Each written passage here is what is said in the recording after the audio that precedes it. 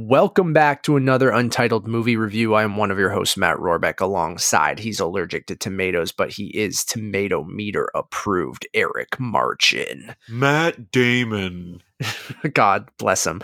Eric, we went to our first press screening since, early 2020. For me, it was, I think, The Invisible Man. And for you, I think you said it was either Bloodshot or you went to Never, Rarely, Sometimes, Always. Yeah, so the last promo screening I went to was the Vin Diesel classic, Bloodshot. Yeah. The movie that we still talk about to this very day.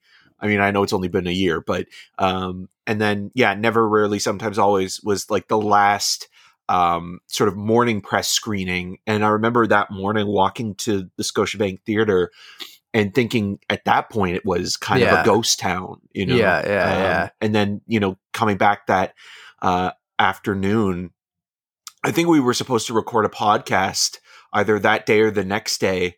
And because I just got back from LA, right? Yeah, and you just texted me and you're like, just don't come down, just don't bother. Oh, right, because we were still doing it in person at that point, where you were coming down to Toronto, and wild. But yes, today we are reviewing Tom McCarthy's Stillwater, fresh off its premiere at the Cannes Film Festival, starring Matt Damon, Abigail Breslin, Camille Cotton. I think it's Camille Cotton, Liu Savard, and Deanna Dunnigan.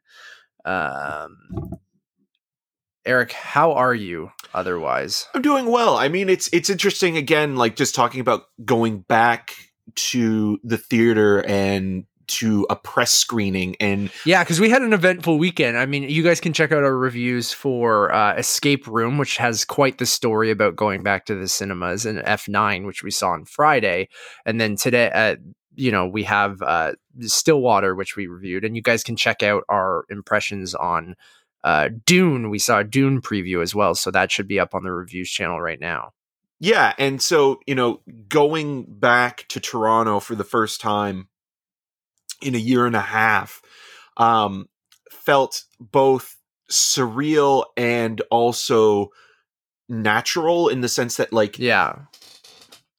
walking from the GO station at Union to the Scotiabank Theater, done it 100 times. It's just probably one of those, more than that. Yeah. But you know what I mean? Like that expression of just, it like the back of your hand, in terms of, walking there and what have you. And especially when it's warmer out, you don't need to necessarily take the TTC unless you're in a rush. But also, we already took transit there, and I didn't really want to take TTC, and I know you felt the same way. So we walked over. But during that walk, it almost felt like it was like this like VR experience of like, okay, this is like what you used to do all the time on a weekly basis, and you haven't done it since last March, and now, like, when the weather was getting warmer in March. And so there was this strangeness of like being excited and having anxiety at the same time, and the two kind of like battling each other to see like who will win. And then you get there, and then you see that the Scotiabank Theater in Toronto, the notoriously known for the escalator not working, is working just a perfectly. Giant escalator. If you've never been there, it's like the biggest escalator you've ever seen, and is working perfectly. And they had a lot of time to work on it. So right, well, but it's almost like it's part of like the novelty or the attraction now that it's not supposed to work. Like if it works, it's almost like disappointing that it's like, oh man, like this thing is working fine.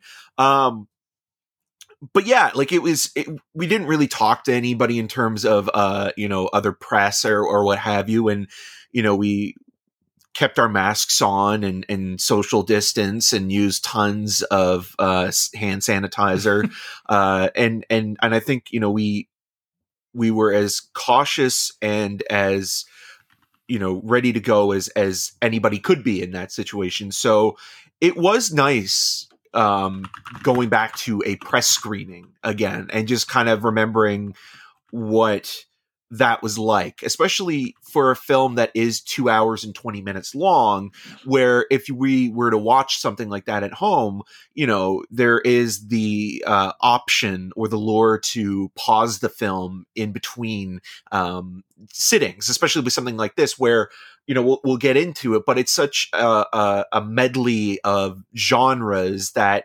you feel the length of this film, but watching it in a theater, it wasn't as bothersome. The only thing that was bothersome, but I was still grateful to have that pain, was sort of the mask, behind the ears kind of making I'm still indent. getting used to that. That's the worst part of going to the movies right now and having to wear a mask the whole time, because I just feel like, after wearing it for so long, the back of my ears just start killing me. It's very much a first world problem. Oh, absolutely. Yeah, absolutely. And I'd rather, better safe than sorry. So, best to wear it and only take it off if you're, eating or drinking in the theater and then putting it back on. But yeah, it was I guess not so much for me. Like, I went in last week to the city and got my hair cut and visited my old, in the West End, my old condo area. And then when you were moving to Durham, you also took transit. Yeah, so I was kind of used to the whole experience, and I'm weirdly, like, now that we're double vaxxed and we mask where we need to indoors and stuff like that, like I've kind of gotten over the anxious part. Obviously still be very cautious, but I've gotten over the anxious part, and I'm ready to go out and try to do some normal things. And it was kind of refreshing, like, to get out of the house and as we've seen now 3 movies back in theaters and a preview. I'm totally with you with something like this, which right after the screening I went to, and I go, I probably could have watched this movie on a screener, like at home. Like, I don't think it's one of those movies where it's like, you gotta go see it on the big screen. But like, I do agree with you at its length and just with its subject matter. And, it is a bit slower moving, but it does benefit from, your full attention sitting in a theater. Cause I am very guilty of, at home, letting the distractions get in the way, whether you need to pause it to go to the bathroom or pause it to go get a snack, or just like, your phone goes off. Where at the movies, I won't touch any of that stuff. There's just more things to be distracted with at home, or, it lose your attention and you pause it and pick it up later. And I just don't think that's the way to watch any film, really. But that's why I love going to the movies, because I, train myself to be like, I am locked in to watch this film. So, I'm with you on that it was kind of nice to get back, and we have a couple more coming up, but I'm still open to screeners, and I'm glad for them, but it is nice to get back. Well, especially even during the festival season, like, that's the other thing. I mean, this movie obviously played outside of the competition of Cannes this year. Definitely feels like a festival movie. Yeah. Sure. And, like, there's been a lot of sort of conversation online on Twitter specifically, and I won't name names, but in terms of the way of watching a movie at the festival, whether it be last year or this year, I think, the experience of being a part of it is the most important part. It's not necessarily being there in person. If you can watch something at home and you feel comfortable to do that, and you have access and that's to what you want the to, festival library, yes, that doesn't mean that, your experience isn't any less of an experience, and it shouldn't be taken for granted. Yeah, exactly. Like, that's the thing. Like, Stillwater, does it add to it? Sure. When you're with a crowd of 3,000 people watching a movie at a festival, that can sometimes absolutely proper masking, great sound. Again, the attentiveness where you're locked in for those 2 hours, and you're sitting there and you're completely, committed to what's on the screen and letting it project over you, and sort of, taking it all in. And, whether or not you have to go to the bathroom or something like that, those are little things where people are having this communal experience, and watching it with, peers or colleagues, I think also is it was kind of a nice kind of return to form. We haven't really talked about the movie yet, but the idea of this film being released in the summer, and, obviously with summer movies in the before times being, this is like the definition of counter programming in a lot of ways. Absolutely. Yeah, so, a film like this comes out, and it's kind of like, maybe it's an awards contender, or maybe it's something just for grown-ups that are sick of, comic book movies or explosions or things like that. And this is a film that's kind of hard to recommend to one specific sort of, like, say if you're a fan of true crime thrillers and you're thinking like, okay, this almost sounds like the Amanda Knox case in a certain way. And you're thinking, okay, that's what I'm going to get. It's not necessarily that movie. And if you're thinking you're going to get sort of a family drama with Matt Damon's, all American Oklahoma boy, sort of, becoming more culturally refined, in kind of get that, but not also in Marseille. Yeah, it's not completely that either. It is this strange hodgepodge of genres that are procedural, that are playing, that should kind of play against each other almost in a weird way. But ultimately, I think the film works, and I think the glue that kind of holds it together, and I know we talked a little bit about this after the screening, I think Matt Damon kind of puts this thing together in a way that, like, his performance, not talking about his casting, but his performance, we'll get into that, I think ultimately kind of wins you over, because at first you feel that this sort of fish out of water tale of this, small town, red-blooded, blue-collar, all-American boy that is an, recovering addict, coming to, one of the most sophisticated countries in the world, in art and style and design and food and is sticking to things he knows, whether it be a Best Western hotel or Subway. And the sandwich place. And what I also kind of found fascinating about that sort of setup of the story, it's already the motions are already set. You already have the Abigail Breslin character, his daughter, in the film, in prison for a murder that she says that she didn't commit, and she maintains that stance. And usually with those films, they usually start off with like a cold open of the daughter getting into trouble, but by the time, like, we're introduced to Damon at the beginning, and he's been get some Sonic drive-through. Yeah, he's about ready to go on a 2-week trip that he's been doing for the last 5 years since she's been incarcerated in Marseille. And so he goes there, and essentially what this story boils down to is it's not a story of sort of, exonerating his daughter, or necessarily a film about a man sort of becoming a better person, because obviously there's the Trump sort of connection there as well, with this guy who, if he could vote, he probably would vote for Trump. Gun owner, middle America. Red state, redneck type of guy, although he calls himself a roughneck.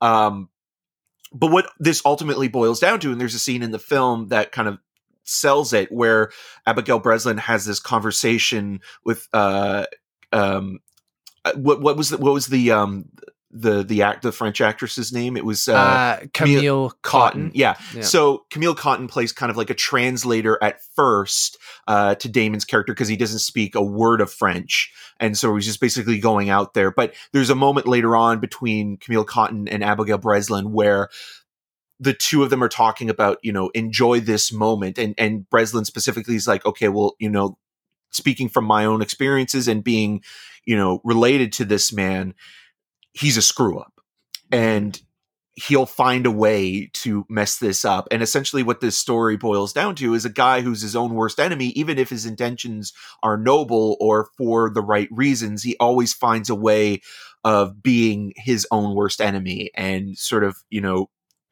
ruining something that he has in front of him that could be a second chance. Yeah, even if it's subconsciously, because that's just who he is. And I think that's where the movie works best, right? Because you talked about these things of like, is it a thriller? Is it a procedural? Is it a family drama? Is it a European kind of festival movie about a fish out of water story? Like, it's all a bit of those things, and it kind of does this weird mishmash that strangely works. And you talked about Damon, and I think it took me a second to kind of get on board, because I like Matt Damon. I think he's a super likable guy. Like, I've enjoyed, him in mostly everything he's done. But weirdly in this movie, seeing him with the goatee and the hat and being from Oklahoma and like the accent and everything, it took me a second to go, is he the right person for this? And it, like, even through the trailers and then leading into the movie as it starts and he goes to the Sonic drive-through and he goes to Marseille, and I'm just like, I don't know if I buy this. Like, I don't know. To me, there could have been 5 other people. And I mentioned Josh Brolin just because with the goatee, he kind of looks like Josh Brolin at or times. Or if the film was made in the 80s or 90s, it would be Tommy Lee Jones, right? In that kind of role. You kind of cut out there, Eric. Are you still there? Yeah. Can you hear me? You were going to say Tommy Lee Jones. You're gone. Eric was going to say Tommy Lee Jones. He'll be back in a second. Yeah. Can you hear me now, Matt? Yeah, now you're good. You're good. Tommy Lee Jones, because there's a scene at the very end of this movie that basically kind of feels almost like it's the start of Rolling Thunder, was Tommy Lee Jones is, the co-starring with William Devane, but that would have been like the perfect kind of like, Southern, actor to kind of get in that kind of role, the salt of the earth kind of guy, but I kind of think it works. Like, I think Damon's look at first is also something you have to acclimatize to, because he almost looks like with the goatee and the cargo, plaid shirts and things like that. Like, he just almost looks like a guy who's attending a Toby Keith concert, if anything else. But the caricature elements kind of whittle down a little bit as you get to know him better. And there's stuff in there that is, I think, subtle both comedically and both dramatically that Damon is able to pull off as an actor, and especially the relationship he has with the Maya character, and I think that stuff is also very strong, and sort of, again, that idea of a second chance, that he screwed up so royally with his own daughter that maybe this moment is like he has that opportunity to do what's right and actually have a real relationship with a child and see this kid grow up and do right by the kid. Mm-hmm. And that is some of the best stuff. But yeah, you do. I mean, Damon is so good that you kind of buy into him as this character, and you kind of do break through that, and you don't see Matt Damon, and you do see Bill Baker. And then I thought that was a testament to how good he is in this movie, because I was hella skeptical. But there are times where it just feels like that character is plucked from a different movie and put into this kind of European festival movie, right? And having watched Transit a couple of years ago, which also takes place in Marseille, and thinking about like the characters running around in that movie, although that's a kind of like futuristic, but it's it's still kind of grounded. Like, it's still very modern, but it's a war that's not actually happening. Yeah, but looking at that film and that being a complete European production, or even like the films of Olivier Assayas, where this feels like you plucked this character and dropped him in one of those movies. Yeah, and again, like, you can say, okay, well, Damon's been in the Bourne movies, and those are international globe-trotting films, and that's fine. But all those movies have kind of a consistently slick sheen to them, like an American feel to them. Yeah, even though Paul Greengrass is not American. Sure, but but like, you know what I mean. But this does feel more European, and I do think it's partly because you have 2 screenwriters that have worked with Jacques Audiard before on Rust and Bone and Deepan. And so, having those writers, which also, I mean, like Jacques Audiard, there's a filmmaker whose whole career, maybe with the exception of A Prophet, which there are elements of this that kind of feel similar to that movie, has always been criticized that there's more than one movie within his films, especially with something like Rust and Bone, where you get like, the tragedy of a Marine sort of employee having, lost her legs, but then also you get like this weird, like sort of Fight Club storyline, and then sort of a romance, and then on top of that, sort of a father trying to win his child over again. And so like you've got all of those, that medley of genres playing throughout that necessarily doesn't, cohesively come together, but each part isn't necessarily bad. It's weirdly like an anthology movie with the same characters. And this movie has that problem a little bit in its last act, and with some of the more thriller elements that we're talking about, like especially ambiguity. And we don't want to go too much into detail to give away the last act, but it does. It goes in too much detail. Like, it does spoon feed you. It's resolutions and things like that, which, we talked about after the screening as we were walking around, just how we kind of wish that they left that a little bit more ambiguous and left it up to the audience to kind of make their own decisions on what they believe happened. Where the movie, I think, in that it doesn't fall apart in the last act, but it does kind of struggle to wrap everything up and give you satisfying conclusions. And also being 140 minutes, again, I hate to be those people who complain about movies being too long all the time, but I really do feel like you said, this movie does feel a little disjointed. There's a time jump of 4 months at one point, which feels like it splits the movie up into two halves. But then like, I feel like you could have eliminated a lot of that stuff in the last act and alluded to a lot of those things and just tightened it up to be closer to, hour 50 or 2 hours, maybe like 20 to 30 minutes out of this movie that you probably could have tightened up. Cause I feel like, there is a good story here, like you said, about this man, who goes to another country and, wants to kind of, deal with the sins of his past, but then also try to help his daughter, but then just kind of find himself. And I like all that kind of stuff. And I those quieter moments in the movie where he is just kind of, it's a procedural because he's trying to, kind of help his daughter. The investigation of, somebody that she suspects at the party might have had some involvement in this case that she's involved in, that actually murdered, her girlfriend instead of, her murdering her. But then some of the stuff you said with Virginie, is it Virginie? And Virgin? Maya. Virgin and Maya, that stuff I really liked, and I liked his relationship with both of them, and how that begins at the Best Western and how that develops throughout the movie. I think the movie struggles in its last act, and it gives us some stuff that I'm just like, kind of wish you didn't go there with that character, but the Maya stuff is great with the young girl. But even how, he's his own worst enemy, how he kind of, manipulates even the young girl in the last act. It just kind of, it sucks, but I mean, that's the character. And but that's what I like about that character, about in terms of his flaws. It's just that sometimes to get there, there's a certain amount of suspension of disbelief, or it goes from being European to American again, where it has to spoon feed you. Where if it was a completely European film, there would be more ambiguity. Where there were moments where it's like, this is really good. Like they are actually taking a point from French and European and Spanish filmmaking. And then you get this stadium, this football stadium soccer scene sequence, and you're thinking to yourself, one, I'm thinking of The Secret in Their Eyes, the Spanish language movie as well, which also has, I think, there are some references to that film in this. But you're thinking like, okay, there's a big suspension of disbelief in that moment. And like the character later on admits to that. And it's almost like, the screenwriters and Tom McCarthy have to acknowledge it. Like it's like, chance encounter and just serendipitous, but it's not, because it's obviously controlled by the screenwriters. And it's just like I think there are other ways they could have done something like that to convey what ultimately is, he's putting this young girl in jeopardy for his own personal gains. Again, noble as they are to help somebody he cares about and feels that he's done wrong by for so long, but you could have done something differently.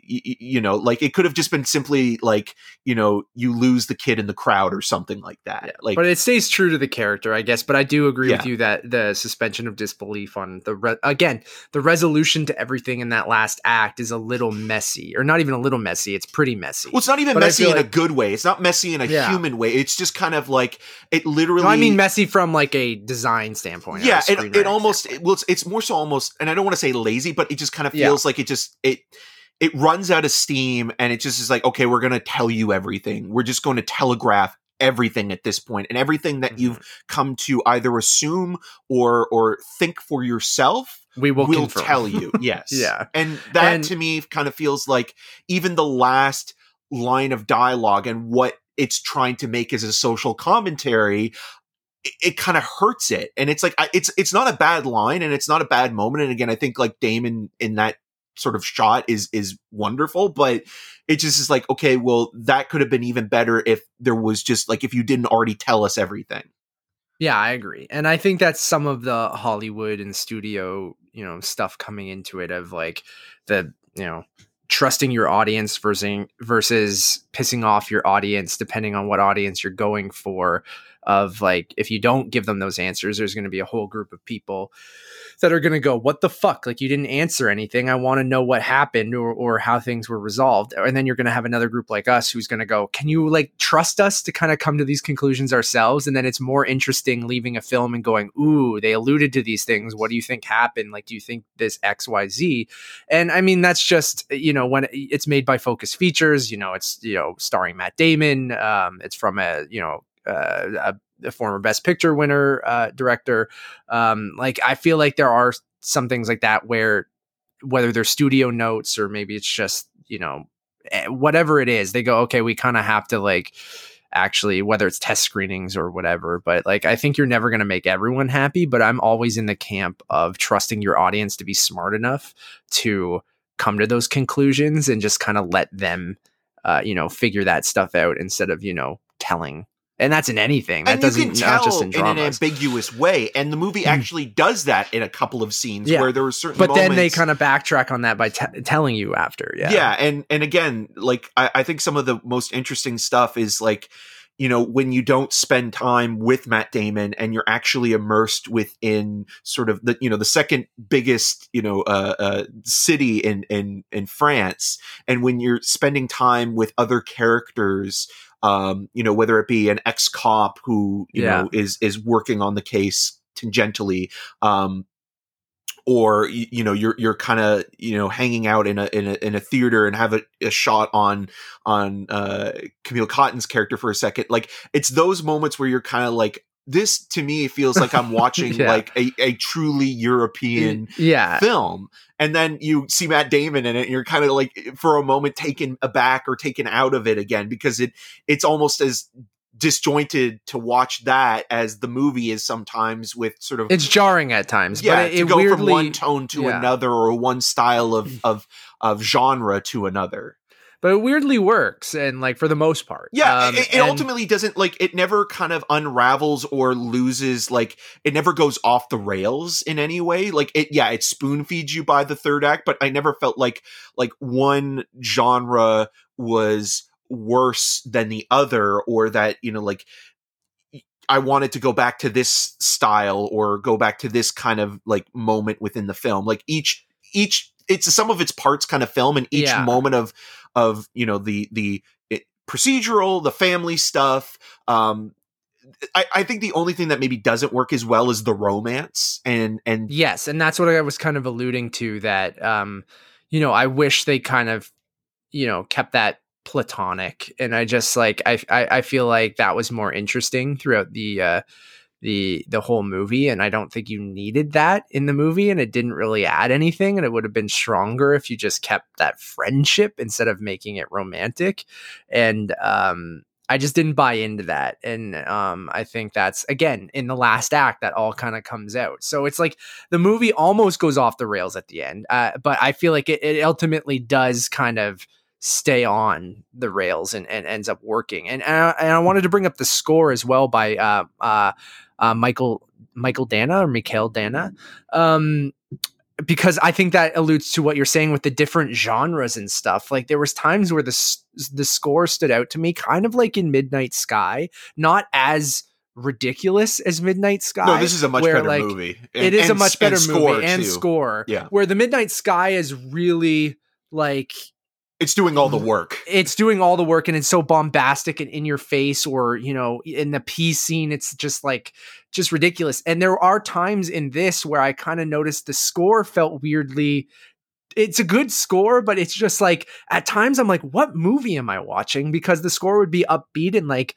bouncy. And then at times you go into the more classic, dramatic kind of score, and then a European kind of thing. It's this, and the whole movie, from the score to the, cinematography to the, it's the same guy who did the Gray cinematography wise, which I also really liked. And Spotlight and stuff. Yeah. But like, it's got this weird, it's so hard to put this movie in a box, and ultimately, which is a good thing. I think it's but it's also a hard thing to market, because again, like, when the trailers are very thriller focused, which really, that is a small part. There's a procedural and there's thrilling elements, and in the last act it becomes more of a traditional thriller sort of.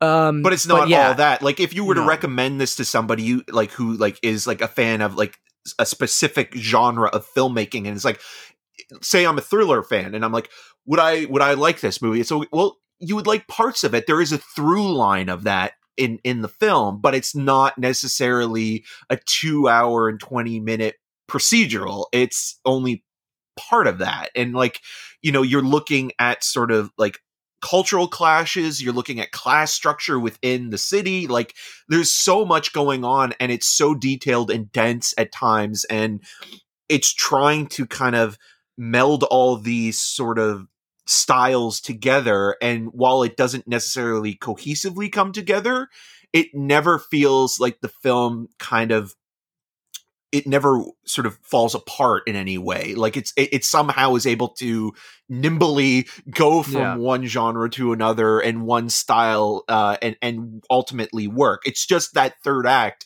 where it kind of feels like it's bookended by going back to America, and you just kind of think to yourself, like, this is the most American thing about this movie. Like, you can tell this is where the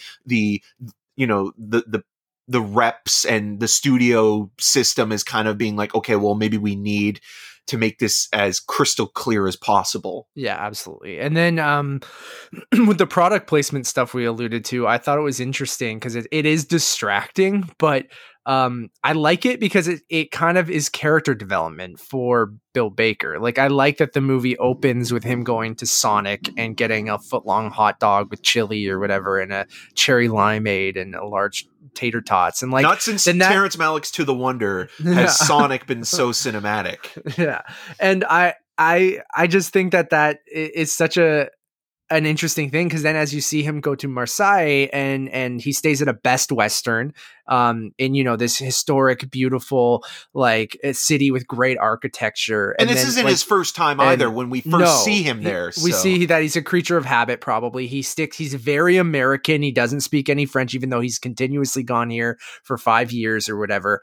And you see that you can't take the American out of him, or he's not interested in the culture. He's just interested in visiting his daughter, and he gets Subway 2 nights in a row, it looks like. So it seems like he just goes to what's familiar to him, and he goes to the American restaurant that's, gets a foot long, whatever, corned beef sub. There are Arby's around here. Yeah. Like, but it's very Trumpian as well in that way, because like, when Trump was the president, like, you would hear any time that he would go to another country, especially in Asia, that like the only things he would eat are KFC, Diet Coke, steaks, and hamburgers. He was not interested in trying anything outside of his comfort zone. And then you see that kind of change. And I mean, there is a scene where he even cooks hamburgers at their house, but then you kind of see him start to, even his build changes, right? Yeah. Like the way and that he starts to get more involved changes in the culture and stuff like that, which I think is, but still stays true to his American. Yeah, he's not like Bart Simpson. Remember that episode of the Simpsons where Bart goes to France and then he's basically forced into child labor, and then he kind of gets out, and then by the end of the episode, when he comes back, he knows how to speak fluent French and is completely immersed in the culture. That's not this. It's not like there's a moment where he turns on a switch and can speak fluent French. He's basically just kind of picking up words and sayings as he goes along, but he's more open-minded because he is finally starting to be immersed within that culture, which I also really like, because again, he does stick out like a sore thumb. Oh, everywhere he goes. Yeah, absolutely.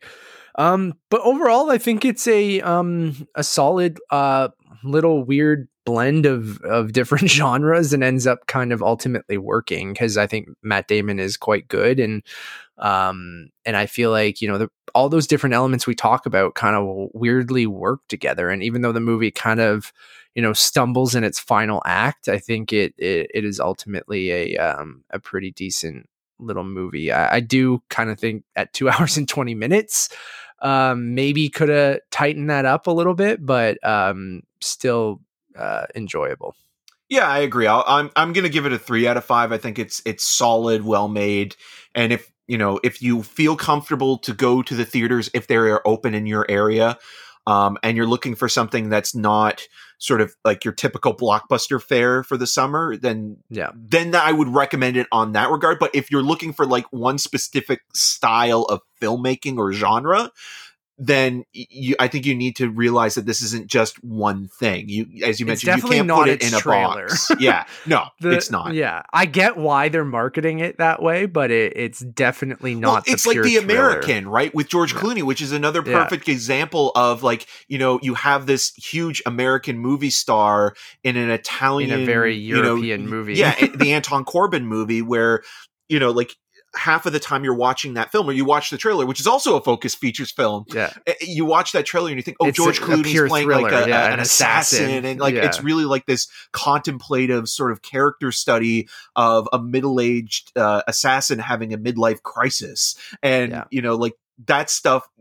And I mean, like, that movie had some problems, like they had to do some reshoots and things like that. But I was just reminded of that, and also thinking, just because Damon and Clooney are two of the biggest movie stars in the world, and just seeing them in sort of a film that truly is, of a different culture and different style, and Clooney is more associated with Italy, but they feel like two peas of a pod, so to speak. Yeah, I agree. I'm also going to give it a 3. Thank you all for listening. Lots of content up for you guys right now. We put up, a metric buttload of movie reviews on the weekend, so you can check out our reviews for Escape Room Tournament of Champions, which features a pretty interesting story about our return to cinemas. Movies F9. Are back. F9 we finally got to go see. We finally saw A Quiet Place Part 2, a wonderful little movie with pigs starring Nicolas Cage, one of his best performances in recent memory. Space Jam: A New Legacy, the Fear Street trilogy. So lots and lots of stuff over on the reviews channel. We also have a special preview up on the review channel where Eric and I got to see 25 minutes of about 25 minutes, I would say, right, Eric, or 20 minutes? Yeah, I mean, I thought it was originally going to be 10, and we'll talk about it, or you can listen to us talk about it. You can listen to it right now, but we haven't recorded it yet, spoilers. But like, it's available for you guys now as this review goes up. It's about, we saw, 10 minutes, the opening 10 minutes, we saw another scene, and then we saw a trailer, an interview with Hans Zimmer, other things like that. So about 25-30 minutes of overall kind of footage of Dune that we got to see in IMAX. So go check out that preview. We give you, a rundown of what we saw and what we liked about it. So go check that out. Our newest draft, the 95th draft of the Untitled Movie Podcast, should also be available for you guys right now. Rihanna Mehta and Kevin McGuire from Eclectish came to stop by as we talked about, as they were returning videotapes. Yes, that's their ongoing article. They've been, they've been watching so many movies over the pandemic. They've been crushing me. Every night I see them watch 2 or 3 movies, usually a mix of classic stuff with modern stuff, and they've just been crushing it. So they stopped by and talked about, what they've been watching. We also did another TIFF talk about the recent TIFF announcements. Clifford, baby! The big red one. And then we also have Untitled Movie Conversations that you guys can go subscribe to. Justin Erickson and Paige Reynolds from Phantom City Creative stop by there. So please go subscribe to all of that. Please drop us a review if you would be so kind. Untitled_cast on all those social medias. Stop by our Letterboxd HQ, which is Untitled Podcasts. All of our reviews, our schedule of what's coming out each week, our reviews, our rankings to different franchises, our personal profiles, all the stuff you could ever want from us over on Letterboxd HQ, which is Untitled Podcast. Thank you to a bunch of new subscribers over there. So thank you, or followers, or whatever the hell they call them over there. As always, my name is Matt Rohrbeck. You can find more of my work around the internet, but mostly at untitledmoviepodcast.com. And you can follow me on all those social medias at Matt Rohrbeck. And I'm Eric Martian. You can find more of my video reviews at rogerstv.com/cinemascene and on the social medias at EM6211. Until next time. Dumbass.